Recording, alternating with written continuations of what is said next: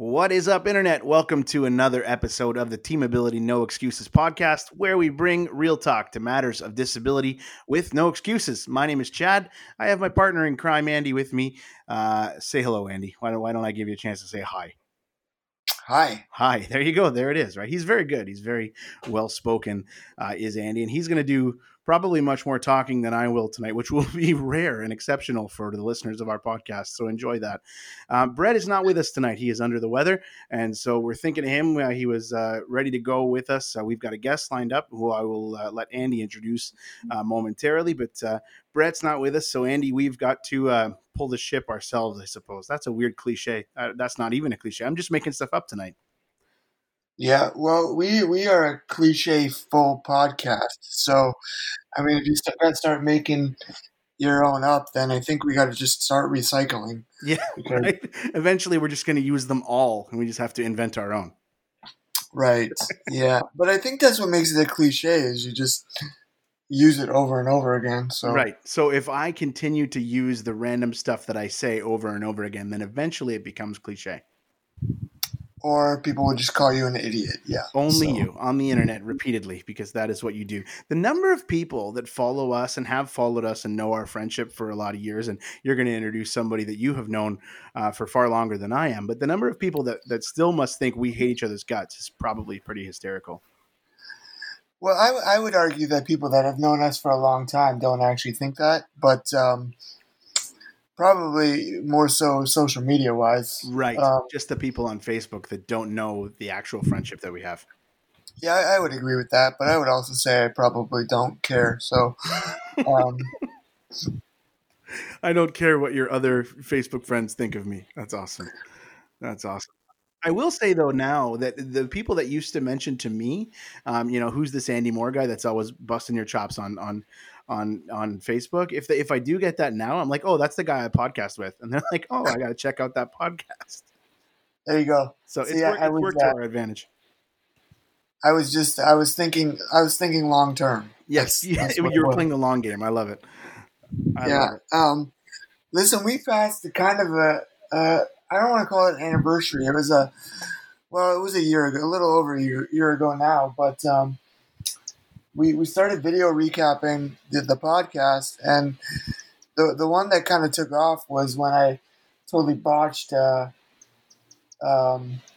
Scrubs. Yes, the TLC No Scrubs incident. Yeah, that was a great one. It's a little bit over a year ago now already. So we celebrated that's fun. The 1 year, and you are known, especially among some of my senior level students that do listen to our podcast. You're known as the No Scrubs guy. So that's cool. We had that moment where we were, if I remember correctly, documenting the fact that people naturally assume sometimes that people with disabilities don't drive. And you were mentioning that, of course, you were driving and I was in the passenger seat. And then I made a TLC reference. And I said I didn't want to be, the guy forever that was hanging out in the passenger side of his best friend's ride. And I said, oh, my gosh, I'm a scrub. And then you said, shout out to Beyonce. And I said, no, that's not TLC. That's Destiny's Child. But anyways. Yeah, that's like verbatim what happened. Listen, my question was going to be, though, and then we're going to get to Kev because well, it's earlier where he is, so we can make him wait a little bit. But, that's right. That's right. My question was going to be like, what are these kids listening to? Because that song is No Scrubs. I don't know. No Scrubs is probably circa 2002-ish, between 2002 and 2005. So you're not teaching current music? Obviously. Apparently not. The amount of kids that I have, and again, my role kind of as the band guy at my high school is I'm not really, I'm trying to embrace current music as much as possible. But really, we're playing concert band pieces that are sometimes arrangements of songs from the radio, but more often than not, they're instrumental type pieces that are written for concert band purposes. But the number of kids that I teach that I will make a 90s reference to and they'll get it right away is really reassuring sometimes. So sometimes I think I teach some pretty hip kids, at least hip in my eyes. Right. I don't know if I can agree with that but anyways. Yeah, we're wasting time here. Let's get to the good stuff. We've got a guest lined up by the name of Mr. Kevin Davidson that you have far more history than I do with. So I will let you take over and tell the internet why Kevin Davidson is here tonight. Yeah, Kev. I've known Kev for close to 20 years, if not 20. But you mentioned Brett's not with us, and it would not be a podcast without Brett if I didn't throw some shade at him. So here we go. He says he's under the weather. I think that Kevin was giving him such a hard time in our podcast chat that he was just like, "I'm out." Yeah, maybe That's what I think happened. But he was already not ready to take the heat, so he just told us he was not feeling well. that's what I'm going with. He'll probably set me straight later on. But Kev, are you there? Yeah, I'm here. Yep. Good stuff. So you're laughing already. I like that. I'm just laughing because I was, as you said, like he left and said he was sick because of the pre vlog chat. I went back through and was reading through the comments, and you could surmise that. You could look at it and say it could be a very valid point. Right after I was talking about the Bruins winning the cups, then he was like, "I don't feel well anymore." All of a sudden, when he was like, "Hey guys, I'm not feeling well tonight." Well, listen, man, I was pretty upfront and honest. I was like, Kevin is basically my brother, so don't mess around. Like, I didn't say don't mess around, but right away he goes off on. I'm not going to say attacking because we give it back and forth pretty good, and then you just stepped in like a brother would and just, well, how can I say it correctly? Fed him his lunch? I don't know. It was pretty humorous to read through for sure.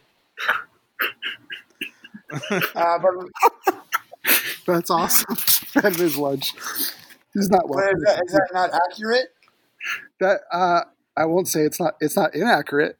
I don't want to say that we may have been. I didn't not feed him his lunch. I don't want the internet feeling that I'm a bully, but I will say that. Listen, sometimes you step into the ring, and you think you're getting 55-year-old Tyson, but you're getting Tyson in his prime. And you just quickly learn. All right, I just need to keep my distance. Just kidding. I'm sure he's a wonderful man. I'm sure he's amazing. I'm sure he's a great dude. All I'm saying is I tried to warn him and he didn't heed those warnings. So you get what you get, I guess. Can we use the words "keep your distance" in COVID times? Is that too touchy? I'm not trying to be. Oh my goodness, being too touchy because that's not what we do here on this podcast. But you just hashtag it and then it's all good. Yeah. I'll be completely honest. I am totally fine with being able to go to the grocery store from here on out and not have like 16 carts around me. I enjoy that. I really do. I also enjoy going to like the doctor's office and there only being like 6 chairs instead of like 40 and not having to worry about walking in there and being like, oh man, yeah, I'm definitely getting sick even if I wasn't before I got in here. I don't know how feasible that is for all healthcare systems, but I do enjoy it. Yeah, so we mentioned, and Andy kind of said off the cuff as we were bantering earlier that, it's earlier where you are, so we can make you wait a bit. And maybe this is where we sort of jump in and tell the internet that we are in at least Andy and I versus you are in 2 very, very different geographical places. As we tape here in Hamilton, Ontario, you are in Vegas, yes? Yes. Beautiful. The promised land. He's in the Las Vegas, Nevada. Of Vegas. So again, we know that these are sort of sensitive times, and everybody's in a different place with this COVID-19 business, and we hope you're staying safe. But we also know that in different parts of the world, it looks very, very different too. So how are you dealing with things over there in? Can I say Sin City? I could say Sin City. That's what Vegas is. Yeah, sure. It's slowly reopening. The entire strip was shut down for a bit over a month and a half, and it was the most surreal experience to drive down it when it's empty. Because if you're from Vegas or you've been to Vegas, and you don't want to be trying to drive down the strip, it's going to take you forever. There's people everywhere.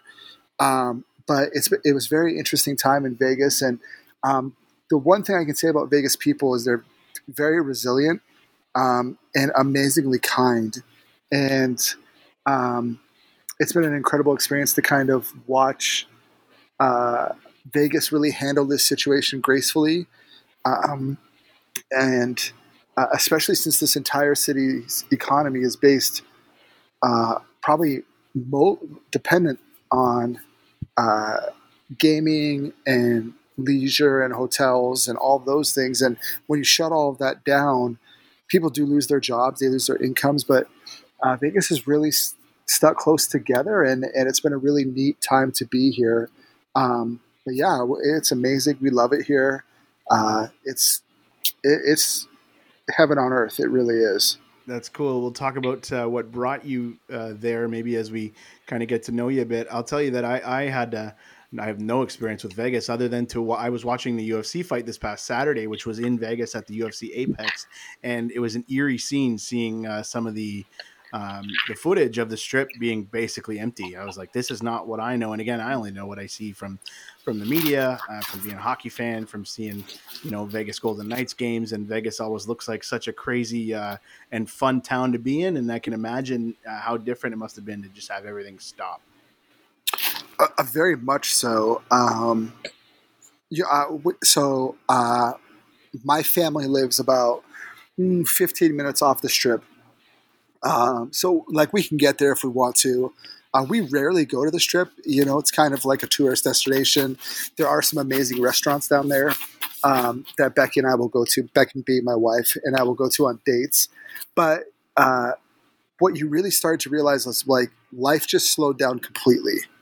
And a city that is typically very much always going essentially just stopped, and traffic was light. It was just a surreal thing. And even like the UFC headquarters is like 6 minutes from our house. It's 2 exits down. And my sons would realize like, oh, hey, like they haven't changed the banners. Is there no fights, Dad? And I'd be like, no, there's no fights. Like there is not going to be any fights for a while. And but it is slowly picking back up. They opened some of the casinos on the 4th. They're opening more this weekend. They're doing the best they can.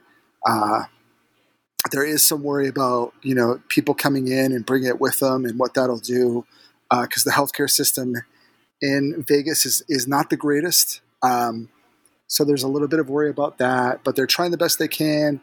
The casino floors look completely different.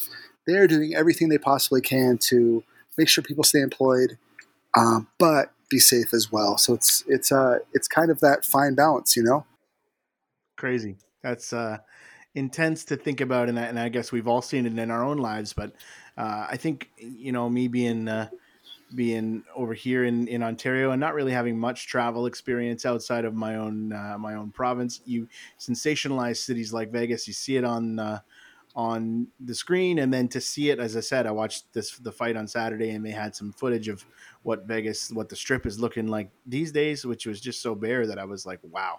And you've seen it through the media. You've seen the shots of hubs like New York, hotspots like that, and you realize the effect that this thing is having around the world. Yeah, and it is not a discriminator of people. If it gets into your community, it will ravage your community. It does not care about your affluence or your lack of affluence. Of course, if you don't have health care, it's harder to get help. But it is a nasty thing. And unfortunately, I was actually in the hospital when it really kicked off in Nevada. And I ended up being in there for 3 weeks, partly because they locked it down. This is a totally true story. They locked it down. I was on a floor, a recovery floor, and a lady came into my hospital room in the middle of the night and sat on my bed in the hospital, and she had COVID. and so I was like, "Hey, how are you?" And I'm like trying to reason with her, like, "Can you please like leave? Like, I'm not okay we're with." gonna back up. Like eventually, we're gonna get to who you are as a person, Yeah, and this is amazing. The fact that your first instinct is, "Hey, let's have like yeah, an awesome like conversation with this because woman." because Because I she's know what like, Andy's first instinct would have been in yeah, that moment. because she's clearly not all. She's clearly like it's late. She's an older woman. She's in the hospital. She's probably a little bit delirious. And so like I'm like asking her, "Hey, can you please leave? This is my bed. Can you please leave?" And she She wouldn't basically leave. says, "This isn't where I parked my car." Yeah, 100%. So then I start buzzing the nurse with the little buzzer, and the charge nurse picks up and she goes, "Your nurse will be there in a second." And I was like, "I need a nurse here like right away. Can you get someone here like right now?" And she's like, "Look, we're really busy. No one can come get you. No, like we'll be there in a second." I was like, "Okay, like cool. COVID's going on." But like she just will not leave. Like she's sitting on the edge of my bed. Like she's in my bed with me. So I finally get up, grab my medicine pole, the IV pole, IV, yeah. yeah, and like I walk all the way to the nurse's desk, and I'm like, "There's a woman in my bed who is not my wife. This is not okay with me." And they're like, "That is no. Are you lying? Are you kidding? Did we like give you too much pain medicine?" And I was like, "I'm not hallucinating. There is a woman in my bed." And so all you see as I turn around is this lady run across the hall into a different room. And I was like, "Oh, there she goes. She's back in her room now." And they're like, "Nope, still not her room." And like, so they take her and they put her down the hallway in her room. And I'm like, "Okay, cool. Like once in a lifetime Well, at experience. least she This was is an not going to actual happen." patient of the hospital. Actual patient of the hospital because she was older and sick. And so then I fall asleep, and um, and I wake up, and not only is she back in my room again, Oh she man. is over my face with her face, staring me straight in the eyes as I wake up. And like luckily this time they had alarmed her bed, so like nurses were running into the room. But I was like, "You got to be kidding me! Oh my Like goodness. this is not real life." And so the next morning, my doctor, who was seeing me in the hospital, the internist, came in and was like, "Heard you had a wild night with the ladies." It was an interesting experience, super interesting experience. But yeah, the COVID thing. Uh, the thing about Las Vegas is it has a large elderly population. This is where people come to retire, Mm. and so if COVID does get here, there's a very large worry about what it'll do to the elderly population. Because we have a lot of the 55 plus, 65 plus communities Mm. that aren't so much uh, homes as they are individual apartment living, but there's a lot of shared spaces and a lot of contact, and so it's a difficult thing. But just really praying that it doesn't end up here in the ways that it has other places. So I think at this point it's best to kind of work backwards. What do you want to do? You want to start with how we know each other, or do Sure. you want to Yeah. work backwards? Sure. Because I gave you two options and you said sure. So Andy and I met in Regina, Saskatchewan Bible College at Canadian Bible College. And that's how me and Andy met. I met Andy. I played basketball there and sometimes attended class. Andy attended much more class And sometimes and, attended class. That's awesome. and played less basketball. And we would hang out all the time. And yeah, that's how I got to know him. Okay, so I met you when you're in Hamilton, Uh-huh. when you came to stay with Andy for a bit. So you're this BC boy who goes Yeah. out to Saskatchewan, and I have vivid memories of Andy spending that time out at CBC because, of course, he wasn't Uh-huh. on my sledge team while that was happening. So you guys meet at CBC. You're this BC Uh-huh. boy. You meet. in Saskatchewan. You end up back in Hamilton, and now you're in Vegas. So where does the rest of how do we fill in those gaps? So I stay with Andy for that summer. I go back to college for another year. Then I leave college, and I don't leave college. I get offered a job in ministry. So I say, hey, what do I need to keep paying for this college thing for? Like, this is what I want to do with my life. And let's do it. Like, let's really get fully involved in ministry. So I get into ministry full time. And I'm about 8 months into ministry full time. And I realize that there's a lot of things internally and externally about myself that I'm not comfortable with. So I need to change that about me. And not that it was tragically unhealthy, but a lot of things, like the way that you feel about yourself is the way that you feel everyone's treating you. And so you really get into these positions where even though I was being successful, I still always felt like a failure. Okay, that's not going to work in ministry, because there will become a season that's dry. And if you already feel like a failure and then you're in a season that's dry, what are you going to do? And so I was in ministry, and I had another close friend who actually lives in Vegas out here as well. And his name is Sean Cannell. And he said, hey, come check out the church that I go to down here in Washington. So I go down, and it's just completely different experience. The church that I got saved in and the church that I always attended was a Mennonite Brethren church. So very conservative. We don't like war. We don't like dancing. We're just us. We're just us. Like very, very much like Footloose. And so then we, but amazing people, like some of the best people, the people at that church changed my life forever. They gave me and same thing with Andy's parents. They changed my life forever. Andy's sisters, who are so loving and kind, changed my life forever. Andy changed my life forever. Like Andy's family will do that.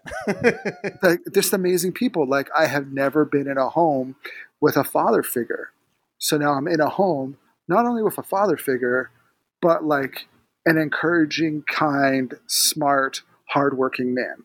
Oh, shout out to Big Mike. Big Mike's getting some love on Team Ability. And then this amazing mother figure who like is just the sweetest and kindest lady on the planet Earth. And then at that time, I think your older sister had just gotten married. Is that right? Yeah, yeah. Had just gotten married. And then Amy was younger than me, but I played basketball and she played basketball. So I would sometimes go to her practices. But like, so, I've had this environment of people. I've had the right people come into my life at the right time to keep me on the right trajectory. That's amazing. So Sean says, come on down. So I come on down, and I am being paid very well at the church that I am at. Very well. I am not in want. And I go down there and I go, holy crud, what is going on down here? This is amazing. This is awesome. And so I end up quitting my job and going to intern for free at this church. Wow. And while I'm interning for free, I eventually convinced my wife to fall in love with me. We get married. We move back to Canada for a couple years. And then in 2010, I immigrate to the U.S., and I've been in the U.S. ever since. So we lived in Washington for 8 years, and then we moved down here in 2018 to Vegas in 2018. And I was working as a pastor for a season, and then stepped out of that, not because of like anything unhealthy or crazy on my part. And now just my wife is incredibly successful at what she does.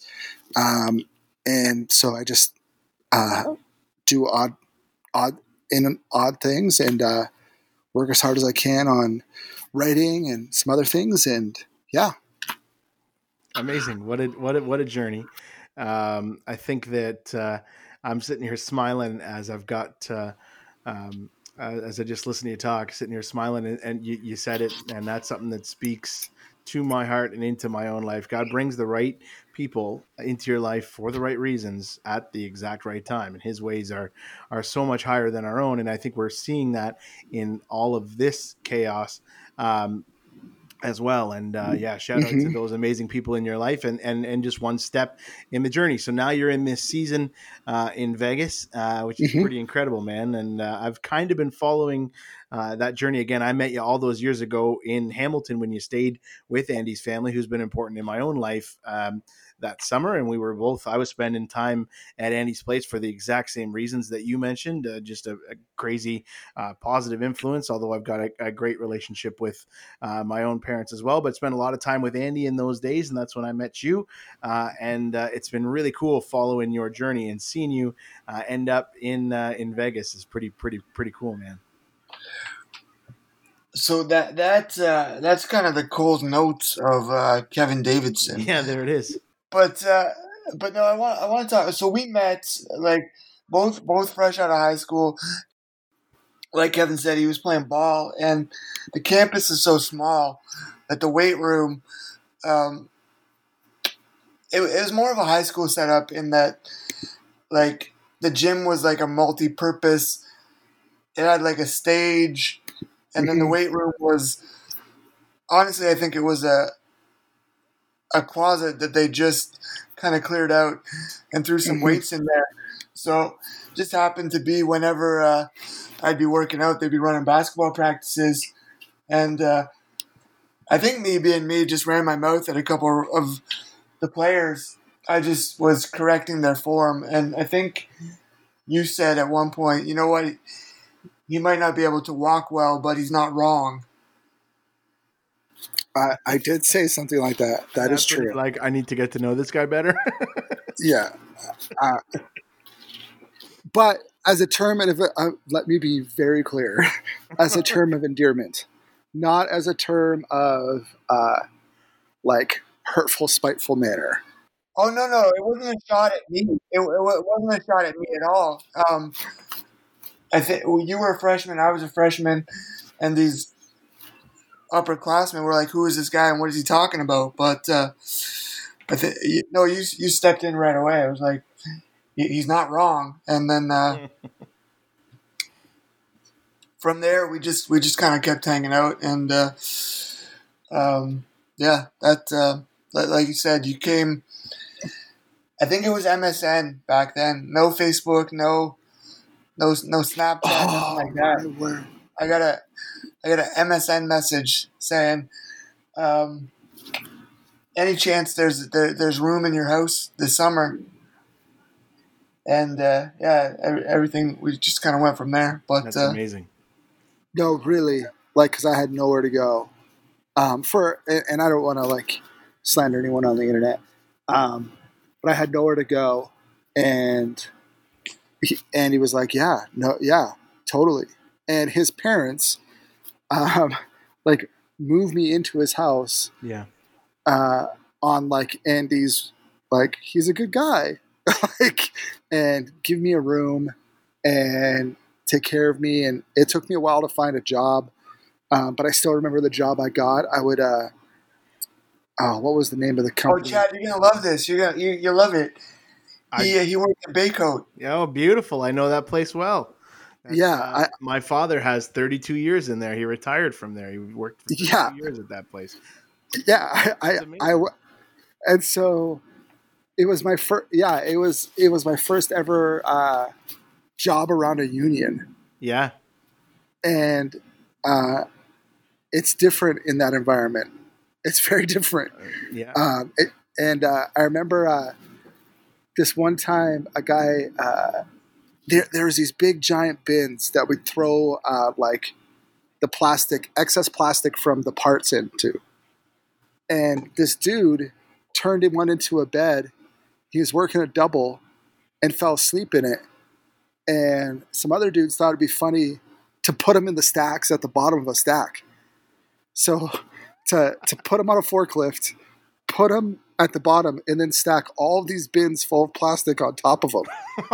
And I was like, oh, you guys are all going to get fired. Like him for sleeping and for you guys for just like breaking every single safety law there is, like ever existed. And no one got fired. And I was like, how is this humanly possible? How does this exist? And they're like, oh yeah, we have a union. Like, you don't even have to work once it gets past 102 degrees inside of here. And I was like, what? What are you talking about? And so, yeah, it was fond memories. And even just like getting to spend time with your family, getting to go to like Niagara Falls with your family, getting to one of my favorite things, and I always tell my wife this, and if I could be serious for a moment, and it's even more pertinent now with my youngest son as he has autism, is seeing Challenger baseball and getting to be a part of that on a small level and experiencing the joy that brought people and the camaraderie, you know the word I'm trying to use there. Camaraderie, There we go. You got it. And seeing that and seeing how like they loved and they like it was the best part of their week and day of showing up to do Challenger baseball. And I just remember it was amazing. And I still tell a joke to this day. I don't remember the young man's name, but he walked up to me and he would tell me the same joke every day. And he would say, hey, Kevin, do you know how to introduce a hamburger? And I'd be like, no. And he'd be like, meet Patty. And I was like, oh, that kills. Like to this day, that kills. That joke kills. Yeah, and we're living in the dad joke generation. 100%. That's a pretty solid dad joke right there. It's been for me to be exposed to that was so powerful because you can see, and if there's one thing I could say about your dad, Andy, is he has vision. Like I remember in 2000 when I was staying with you guys, 2001. Like he was talking about, this is the future. Media is the future. Like this stuff. And he had his own media office there to the left-hand side of your room. And I was like, but he was so right. He was 100% right. He nailed it. He was 100% right. It is the future. It is 100% the future. And his drive to make sure that Challenger baseball was successful and working was it at the paper mill or the steel mill? He worked in the steel mill. Yeah, it's a fast. Yeah. And so all those things. So yeah. Listen, you're giving him a lot of credit. You remember things a little bit differently than me. I'm not saying you're wrong, but first of all, we kicked Steve out of my room. I don't think you touched on that, but I was okay with that. And we were rocking PlayStation 2 at the time quite a bit. That's true. And then I think it was a week in, and he walked into the room. He's just like, Kevin, you're not staying here for free. Go get a job. Like, yeah. And from that day forward, we were pounding the pavement, riding HSR. You'll appreciate that, Chad. I had to pay. Absolutely. But, yeah, 100% true. But what I needed. Yeah, absolutely. 100% what I needed. 100% needed for someone into my life to set boundaries without being extra or like threatening. You know, like just I need you. And sorry, go ahead. And it wasn't even like, hey, if you don't get a job, I'm gonna kick you out. It was like, you need to go get a job, find a job, and as long as you're looking, you're fine. But you got to be looking. Yeah, no, he essentially said the vacation's over. Go yeah. That was it. And you actually touched on two things I want to talk about, and we're going to get to you, what you got going on as well. But is it your youngest son has autism? Yeah. Yep. Justice Gerald. Yeah. Yep. He. Yeah. Right on. So he has autism. Yeah,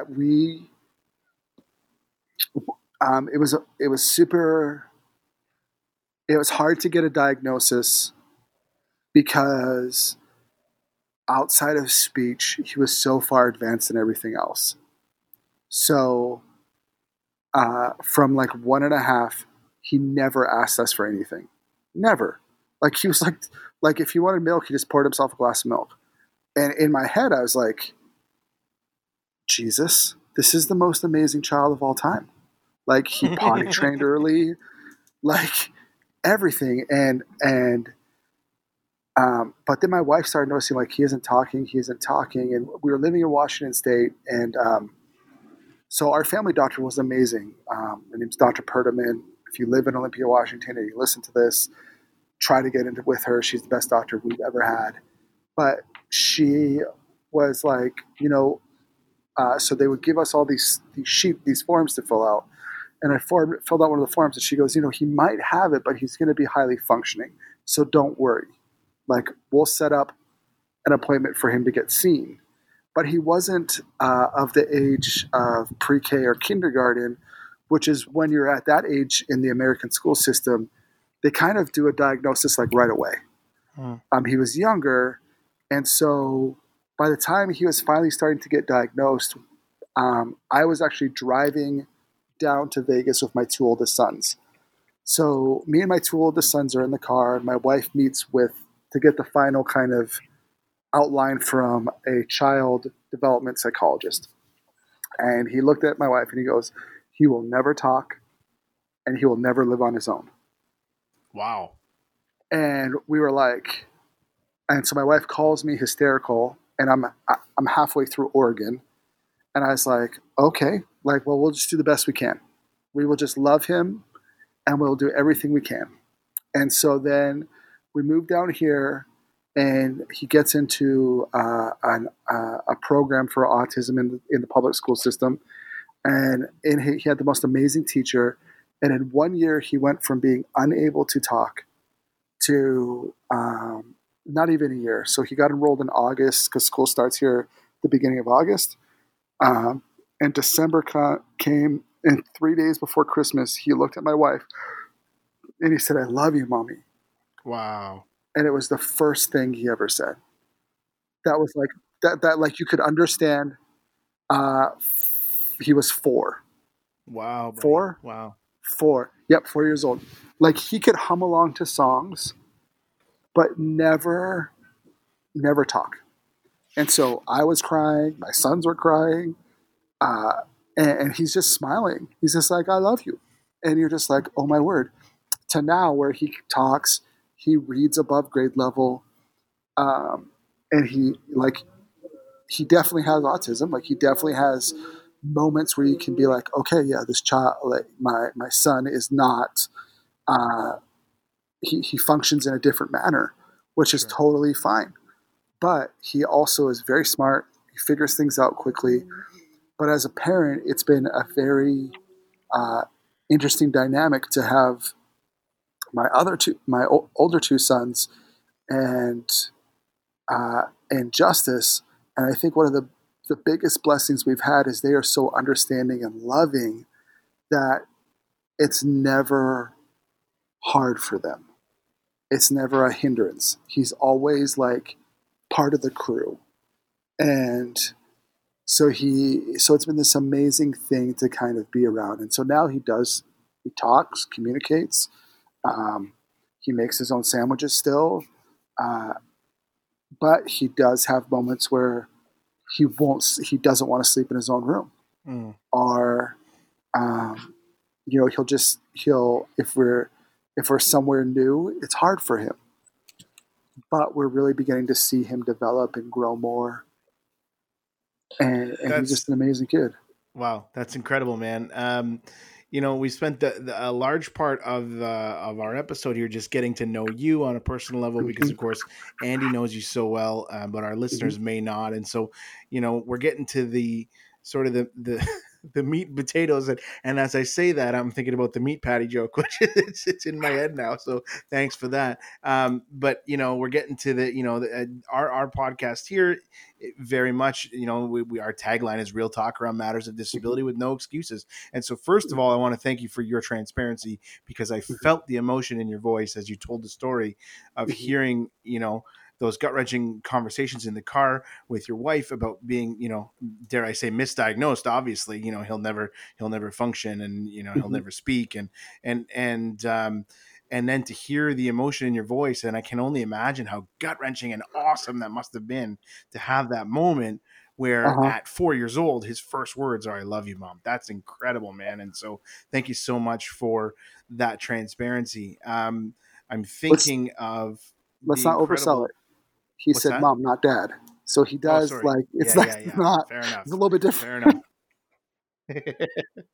Yeah. If only it had been Daddy, I love you. Fair enough.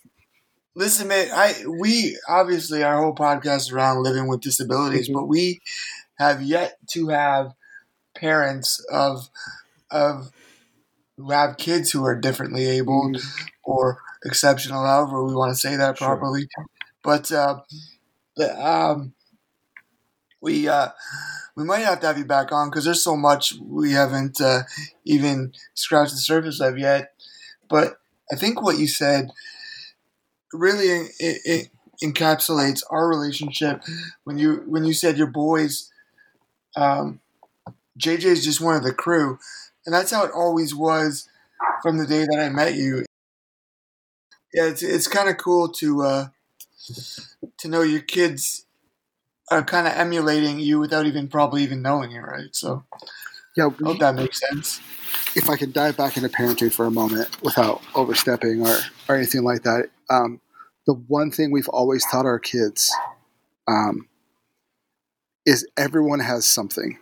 Mm. Everyone has something that either they're insecure about or something they can't control.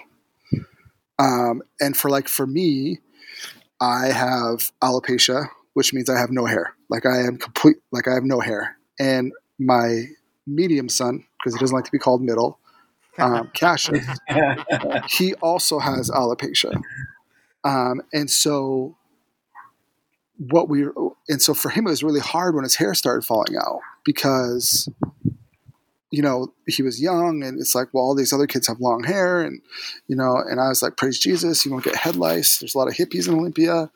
And and what we taught our kids at a young age was everyone has something that's different. Everyone, it doesn't matter who you are, you like every person has that thing that if someone talks about, it's like, why'd you bring that up? You know what I mean? And even the most secure people in the world, they have something that there's a button that you can press. And for us and with our kids, we really wanted to teach them that yes, you feel bad about this, but it doesn't give you the right to point out what's wrong with that person. Mm. Because that's not going to help you deal with what you're dealing with. Understanding that yes, you deal with something and they're dealing with something creates community and empathy. And I've never had sympathy for Andy. I've never felt bad for him. I've never been like, oh, Andy, I just your life must be so hard. Mm. Oh, I've always looked at Andy and been like, wow, dude, you're an overcomer. Like, one, you're ripped. Like Yeah. like you are huge. Like your upper body, like he had an 8-pack when I met him. Like this guy is muscular and huge, and That's kind of went away a little bit, but continue. It's only 6 now. it's only 6 now. But like, and two, like when you are dealing with an issue,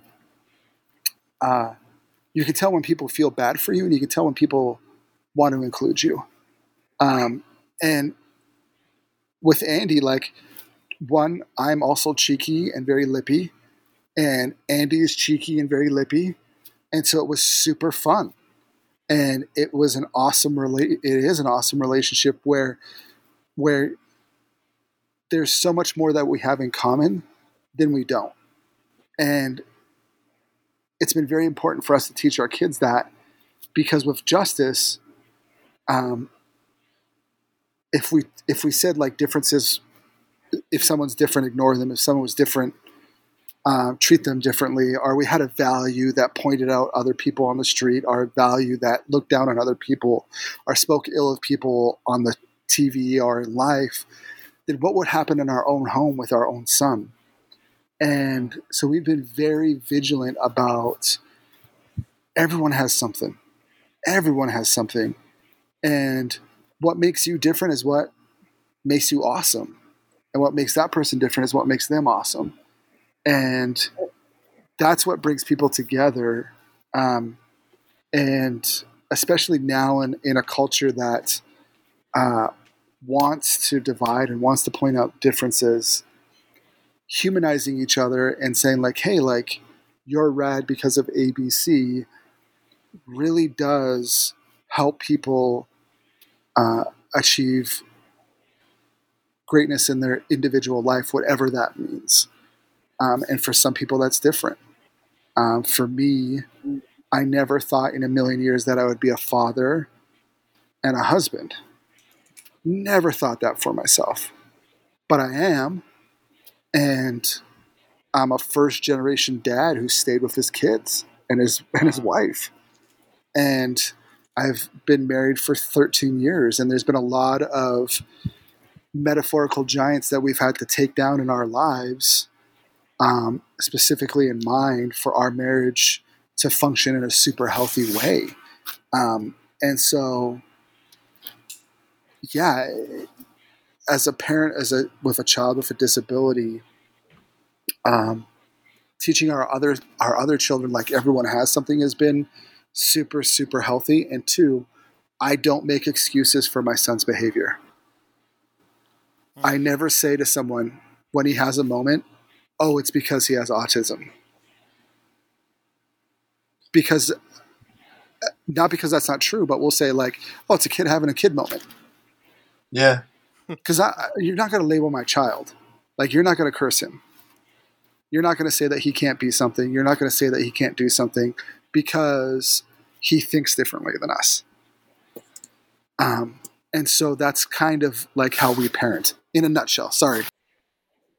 That's cool. Going Man. off on that Don't tangent. apologize ever, because you're speaking to me, you're speaking to Andy, you're speaking to any of our listeners, and I think you're speaking to the core of what our podcast is about, is that real talk, right? Those real emotions about it. And absolutely everyone is capable, and he's not having an autism moment. He's having a kid moment. He's being a kid.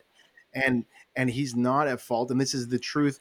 And I've had my experience with ASD has come almost exclusively from the classroom. So I've had to educate myself about a lot of ASD, because I get physical disability, right? Like, I live it, I get it, I understand. But I've had to educate myself a lot about ASD, and I'm nowhere near where I want to be, even in that sense. But I've had quite a few students with ASD, and it's embracing that simple fact that they think differently. They're not less, right? They're not less. They're thinking differently. They're, and because they think differently doesn't make them different and I use different in air quotes, right? Like, I mean, everybody's different. And I love what you just said. Everybody's got something. Everybody's got something, so, we're all different. That's the point. And I say that to my students, that's how I have wrestled with a lot of stuff. If everybody was born the same, the world would suck. I've had conversations with students about that. Embrace your differences, find them, embrace them, and live them. Live in your moment, and be who you are. And so, man, I love this. And Andy said it. We haven't had this perspective, the perspective of a parent who's lived these moments. I've said all the time that I'm blessed to be. Blessed to be a dad of 3 of my own, and we've had moments. I've had moments. I know, and Andy's had moments where people may have questioned our parenting abilities because of our disability. People have asked me if I have, kids with disabilities, or when I mentioned that my kids are all able-bodied and quote unquote normal. Oh, that's so nice, and it's like, holy smoke, what world do you live in? That's your first thought. And I think it comes from, a decent place. People don't mean, they don't mean harm. It's just, that's the mentality that exists sometimes, and so you're speaking some truth tonight, Kevin Davidson. So thank you, man, for being you. You're checking off a lot of firsts today, because not only are you parent of a couple kids with differences of ability, you got a lot of stuff going on yourself, and well, I want to touch on that before we call it a night. We're already an hour Yeah. in, so. Oh wow. Okay. Yeah. But again, we've only talked about it from Chad's perspective as an educator, because you gotta cover all that stuff to some degree, right? So, why don't you tell everybody what else you got going? Like, why were you in the hospital during COVID? Oh yes, for sure. So I have a blend of ulcerative colitis and Crohn's disease. So it's which is inflammatory bowel disorder. It affects people, but it's not something you can see on the outside. So So just to cover that part, you have the alopecia as well. So you're yes, covering all your bases. You've checked all the boxes, right? Yeah. So for instance, when I go into the hospital, it'll go from the extremes of, oh, this person has cancer because he doesn't have hair, to the flip side of, oh, you're here with stomach pain. And it's like, when I say stomach pain, I mean like I feel like my insides are being ripped out. And not only that, but a common symptom of an active flare in IBD is bleeding out of a part of your body where blood is not supposed to be coming out of. And when you try to explain that to people, but you look like, if you were to look at me, like I look totally fine, but because of what I'm struggling with is the internal part, people never fully understand how bad it is, or they underestimate, or they just don't believe you. And because like you do see that, and I can't imagine being a nurse in an emergency room, because people come in all the time and they're like, my stomach hurts. Oh, do you want some morphine? No, I'm allergic to that. I only can take this. You know what I mean? And that happens like 10 times, 20, 30 times a day. And so when someone like me comes in and I have my wife with me and I'm quasi well dressed, they're like, nothing's wrong with you, dude. And so you run into that, and one of the most frustrating experiences of dealing with IBD is the fact that to my employer, I always look okay. To a doctor that doesn't know me, I always look okay. To an emergency room doctor, I'll always look okay. To an emergency room nurse, I always look okay, because it's an internal problem. And a lot of people, it took me a long time to be able to manage that emotionally, because here I would be completely sick with something internal, trying to explain it to someone who only sees illness as something external, and only sees disability as something as external. And it's that fine line, of how do you advocate for yourself without being a jerk? And that is a line that, if you were to ask my wife, she said, I've walked too much on the pacifist side, and I need to be more aggressive. And if you ask me, I just go, like, stuff happens. It's live, Yeah. We're out here living, be drink and be merry.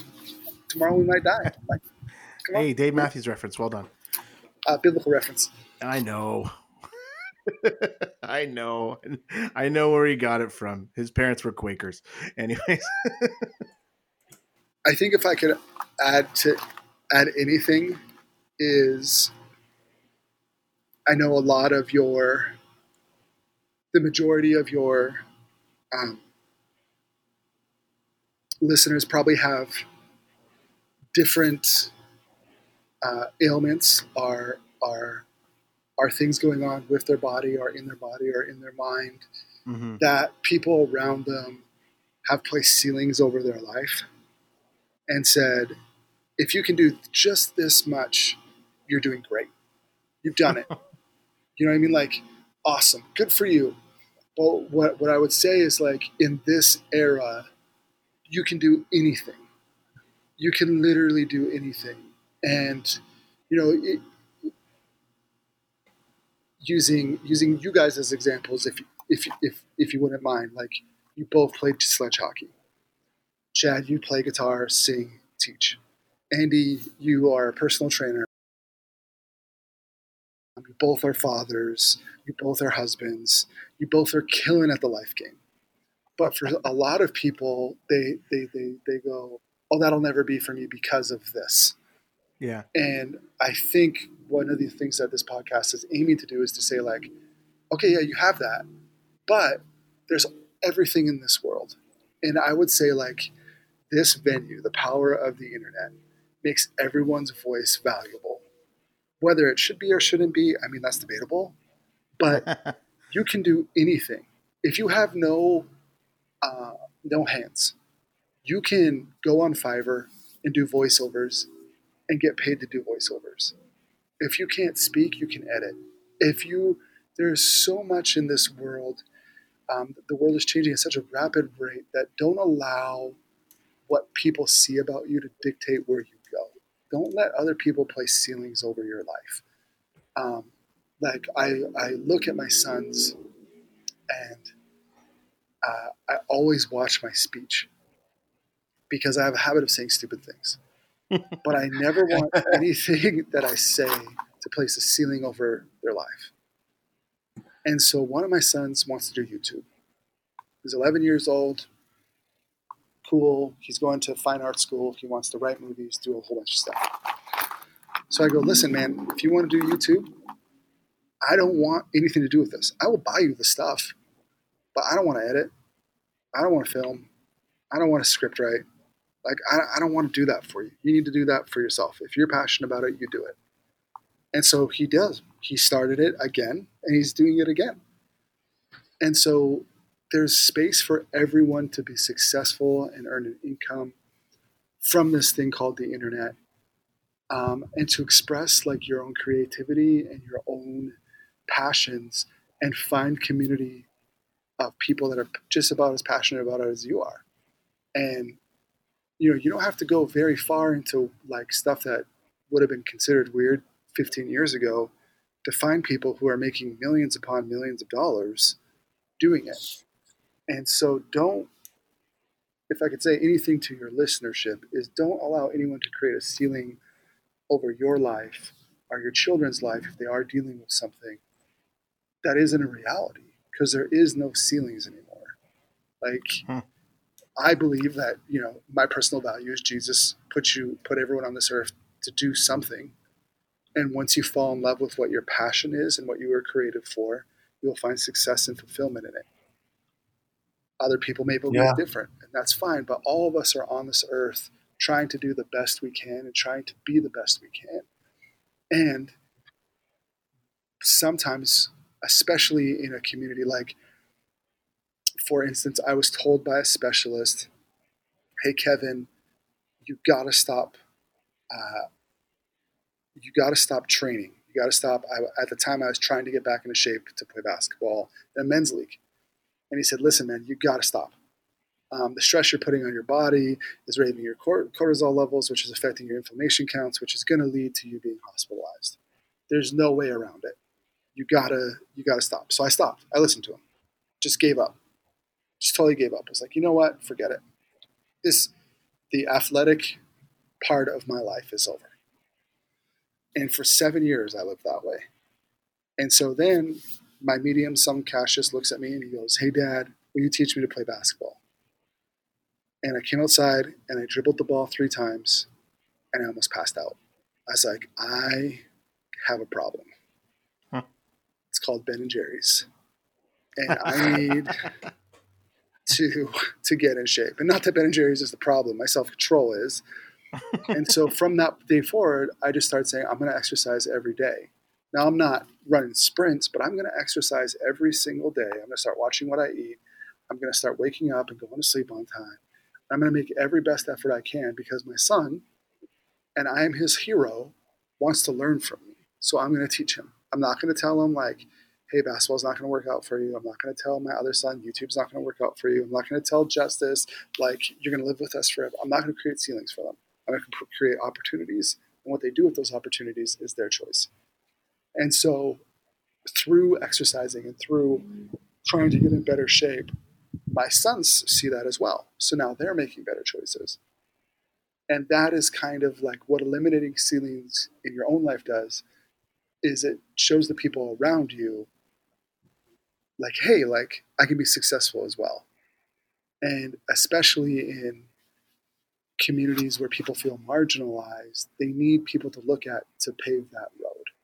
And so, once again, if I can say anything, don't let anyone tell you that there's a ceiling on your life because of something that you can't control. Because you can do anything. You can do anything. Truly. And, you know, don't be like, I know someone's going to hear this and take it to the extreme. Like, I can't grow hair. I can't close my eyes, rub peanut butter on my scalp, and clench my body really hard, and all of a sudden hair is going to pop up. That's not going to happen. I got to work with what I got. Like, and that's okay. But I can find purpose in that. I have to, at this point in my life, I have to always be within 4 minutes of a bathroom. Because when I got to go, I got to go. And so I have to live my life and adjust it to that way. So that's just the way it is. But that doesn't mean I can't do anything. It just means I have to figure out what I can do in the confines of what I'm working with. And so I would just say, don't let anyone tell you you can't do what you want to do. Man, that's fantastic. And I think I said this last week too. We need to devote more time to our guests, whether that be another episode or because Clay was amazing as well, and very different. And I think our guests are outshining us, Chad, for sure. Yeah, absolutely. COVID times have necessitated, or not necessitated, but allowed us the freedom to schedule more guests because everybody has been at home, and it's been easy to schedule these guests that maybe we've had in the back of our minds for a while. And so we've been very intentional, and Andy, you especially, been very intentional about lining up guests for our shows, and definitely guests are starting to outshine outshine us. So not that we won't have you back, Kev, because I think you have so much to share. You have just you've checked so many boxes for me, obviously as a man of faith myself, but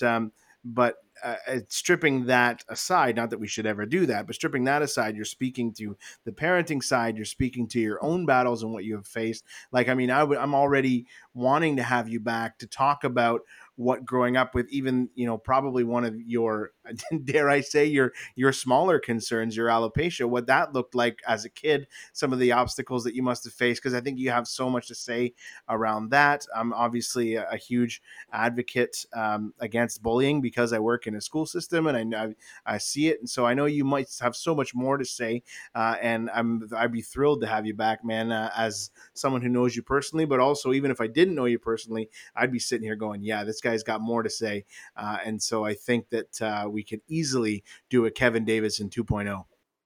Well, listen, man, worst case, Brett's going to be back, and you can rip on him for a number of reasons, really. So absolutely.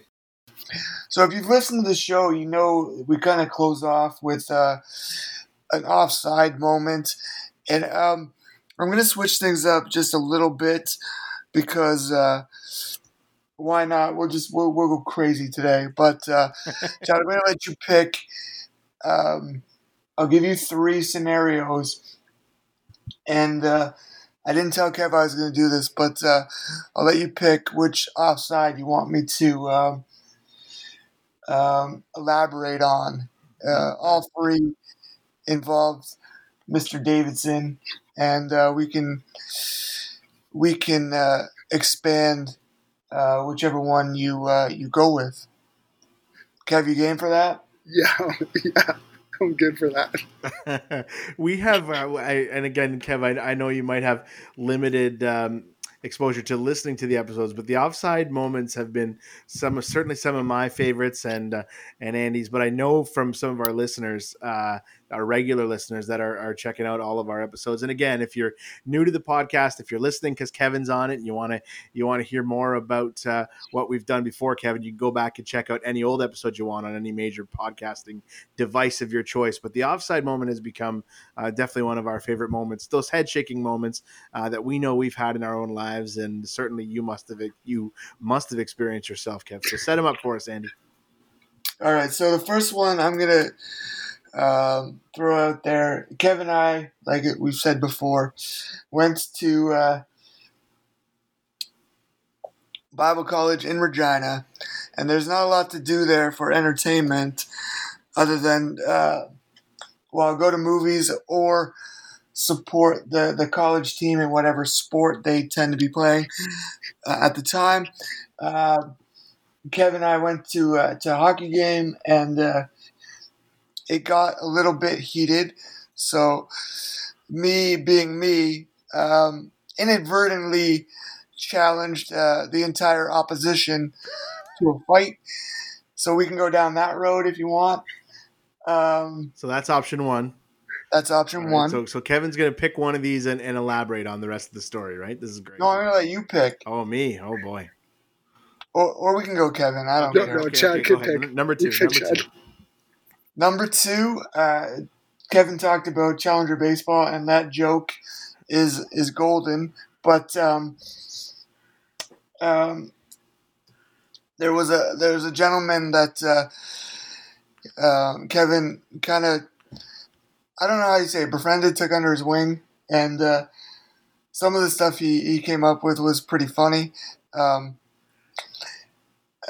So we can go down that road. Okay. I'll elaborate a little more. If I tell you kind of what he said, it'll give it away. Yeah. No, I want the reaction to be genuine. Okay, go ahead. And last but certainly not least, when Kevin was here in the summer, I was learning how to drive. So he was either passenger or back seat for a lot of my driving experiences, and that was a lot of fun too. So, who's picking? Okay, well, I think you should pick, and then we'll tell our sides of the story. Sure. Okay, so I'm honored to be able to pick. I am completely torn between those three choices. One, because I'm a hockey fan, so I want to hear how that story goes. Two, because I have some deep investment into Challenger Baseball myself. And three, because I have ridden passenger seat with you for a lot of rides, Andy. So I'm pretty torn. Let's just go with option number two, simply because it's in the middle. So give me the Challenger Baseball story, option number two. Yeah. So as we've talked about before, Challenger Baseball has a rep division, like a traveling team. We competed all across. I played on that for a year. Yeah, exactly. So we've talked about it before, but I don't think you were playing when Kevin was here in the summer. No. But so Kevin just he tagged along, and there was a guy. He is developmentally delayed, and his filter is just not there. Non-existent. So, yeah. Okay. But he didn't make the team, but so. He was kind of like our number one fan. He didn't make the team, but he came to all the games. Mm-hmm. So Kevin got to know him pretty well. And one time I was in the field, and I just look over. Kevin is keeled over, just killing himself laughing. And I came up to him after the game. I was like, "What happened? What went down?" And he's like, "Oh, nothing.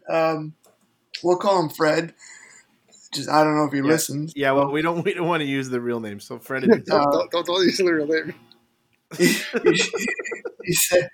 He said Fred asked me if I had ever seen the movie Powder. I remember hearing this story. Yeah, I do remember hearing this story. That's awesome. Kevin, you want to chime in with the Powder experience? I'm sure you've got quite a few stories around that. I have two.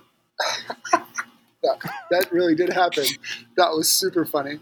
Which I guess we should apologize to the internet that hasn't seen the movie Powder. Now they're going to be going and streaming it on the device of their choice. Well, that's a great point. So the lead guy from Powder is bald and pale. I am bald and a shade of pink. So not exactly, but close.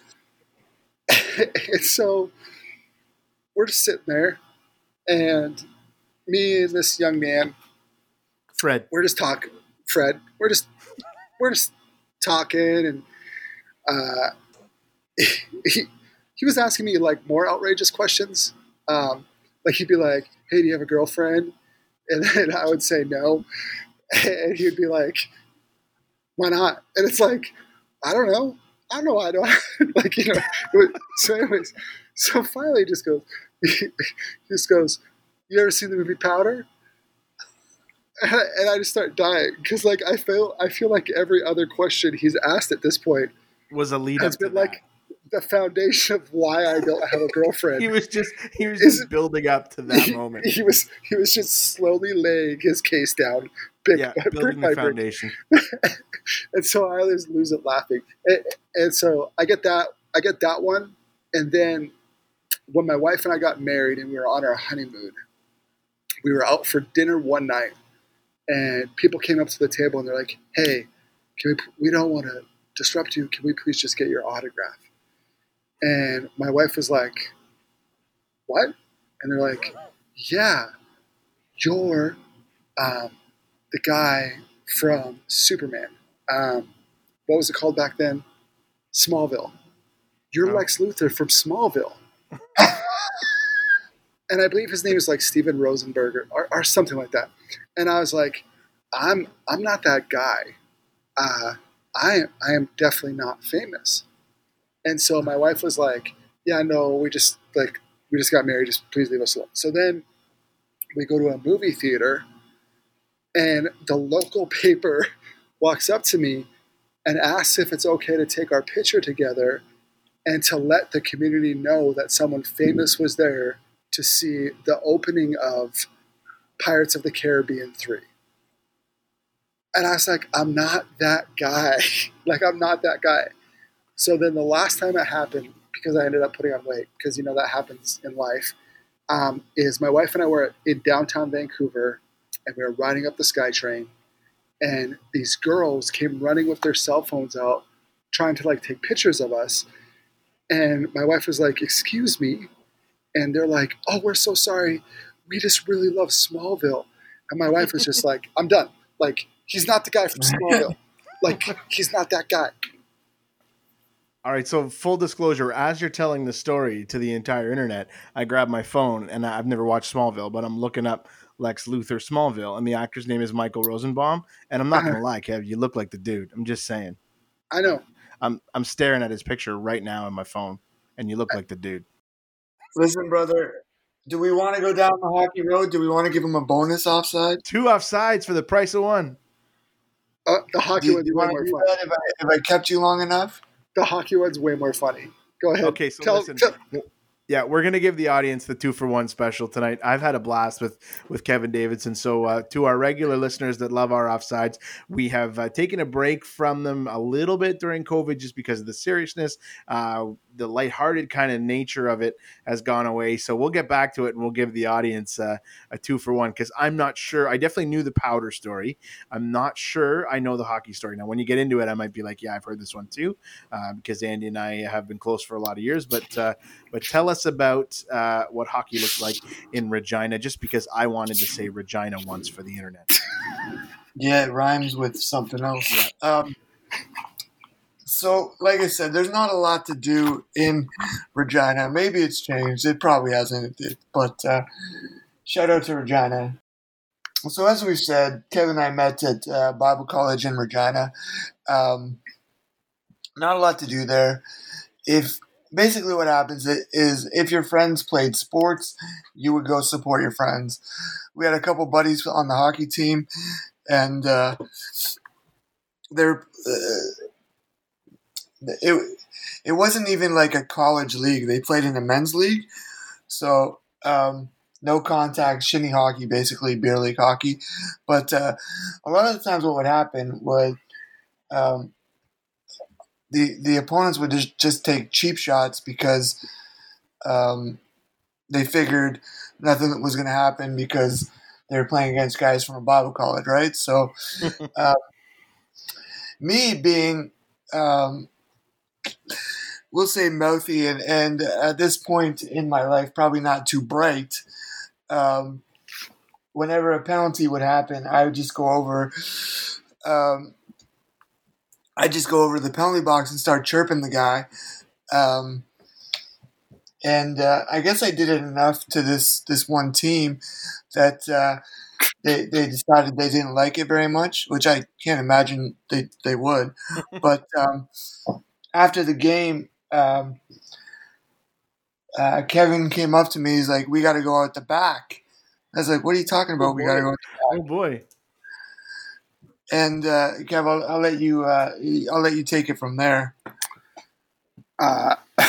So Andy decided to pick a fight with a men's beer league team, and not just like one or two of the guys, the entire team of grown men.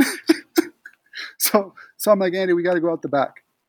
So Andy's like, no, we're okay. And guys from the team are even telling me like, Kevin, you got to take Andy out through the back.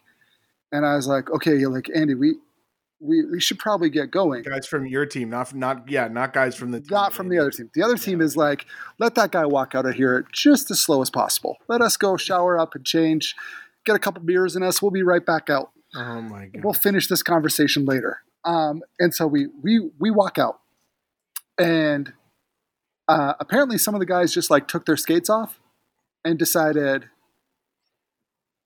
let's go see if he's still as froggy. So we're in the parking lot in Regina, and Andy almost got us into a fight with an entire beer league hockey team. And me, so it's me and Andy and against an entire beer league hockey team. Some of whom are still wearing pads because all they took off was their they made it quick. I must have ruffled some feathers if they were that fast. Honestly, all I remember is you kind of being like, the car's running, let's go. Like you're coming. It's like the IKEA commercial. Start the car. So I mean, where does the story go from here? Like you've built the suspense now. So now you try sliding out the back door, which is another thing I just wanted to say for the entire internet. And now you've ended up in the parking lot with an entire beer league hockey team and Andy. And listen, Andy, I love you, dude, like a brother too. And I know we've touched on brotherly love tonight, but I mean, I might pick the other guys. You're a little outnumbered. So absolutely not only outnumbered, but I'm not very sturdy on my feet. So, like I said, I didn't think things through, for sure, and that's what the offside is. It's not your typical offside. So cooler heads prevail. That's the. Well, I don't know if they did. We just got out of there faster than they could run in their hockey equipment. Yeah, Kevin didn't really ask me to go out the back. I mean, I'm picturing this in my head because I didn't know this story, so that's amazing to be able to hear it for the first time. I'm picturing this in my head, and Andy, you don't run, like you don't travel fast well, at least not on your feet. And I don't imagine you had a wheelchair with you that night. So like I'm picturing this, and I'm just in my head. It's like Kevin dragging Andy by the collar of his shirt. No, he picked me up over his shoulder. Okay, all right, okay, good. So he got you to the car as fast as possible. That's amazing. Listen, Kev, we've touched on a lot tonight, and I don't think we're done. Like, I'm not kidding. I'd love to, and I know Andy would have you back in a second, and I'd love to have you back on with Brett because again, we're missing a member of our team tonight. But we've done a lot of talking tonight, but I feel like we've only scratched the surface on the message that you have had to share with our listeners, and there's been a lot of great stuff, and you've said a lot and spoken to me, maybe not trying to speak it to me personally, but you're speaking to me personally. A lot of what you said has resonated with me. And if I can circle back just before we let you go, to that little nugget that you gave us, that, everybody's got something.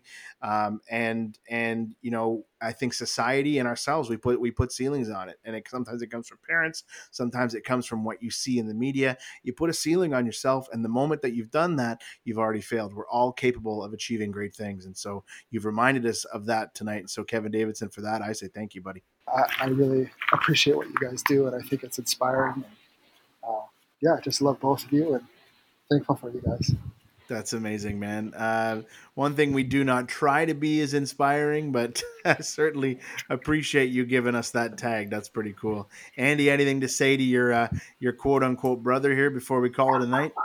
No, man. I just I don't know why it took so long to get you on here, other than, like you said multiple times, multiple ways.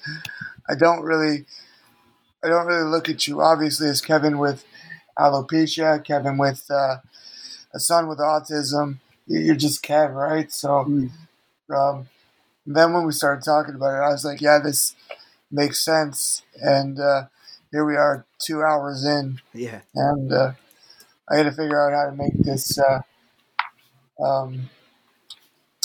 cut it down at least a little bit, or maybe we'll make it a two-parter. Yeah. I don't know. Like I said, we'll get you back. I think you got a lot more to say, and the hard part is now thrown to Andy to edit this together and figure out what to keep. But man, it's been a blast. I've appreciated the perspective that you have shared as someone with your own challenges, someone who has experienced them as a parent, and obviously as a man of God, man of faith. You have brought tremendous perspective to us. So thanks again from my heart for joining us tonight, man. I appreciate you very much. Oh, no problem. Love you guys. Have a great night. And I look forward to talking to you all again. That's it. It's been a long one from us here at the Team Ability No Excuses podcast. On behalf of Brett, who we think is under the weather, or he just didn't want to stand up to Kevin's fire, I want to say good night for him. And on behalf of Andy as well, this is Chad on behalf of the Team Ability No Excuses podcast, reminding that you can go back and check out any old episode you want. We are here for you in these COVID times and any other time you need us. And so you can check those out. On behalf of all of us, thanks so much. God bless and good night.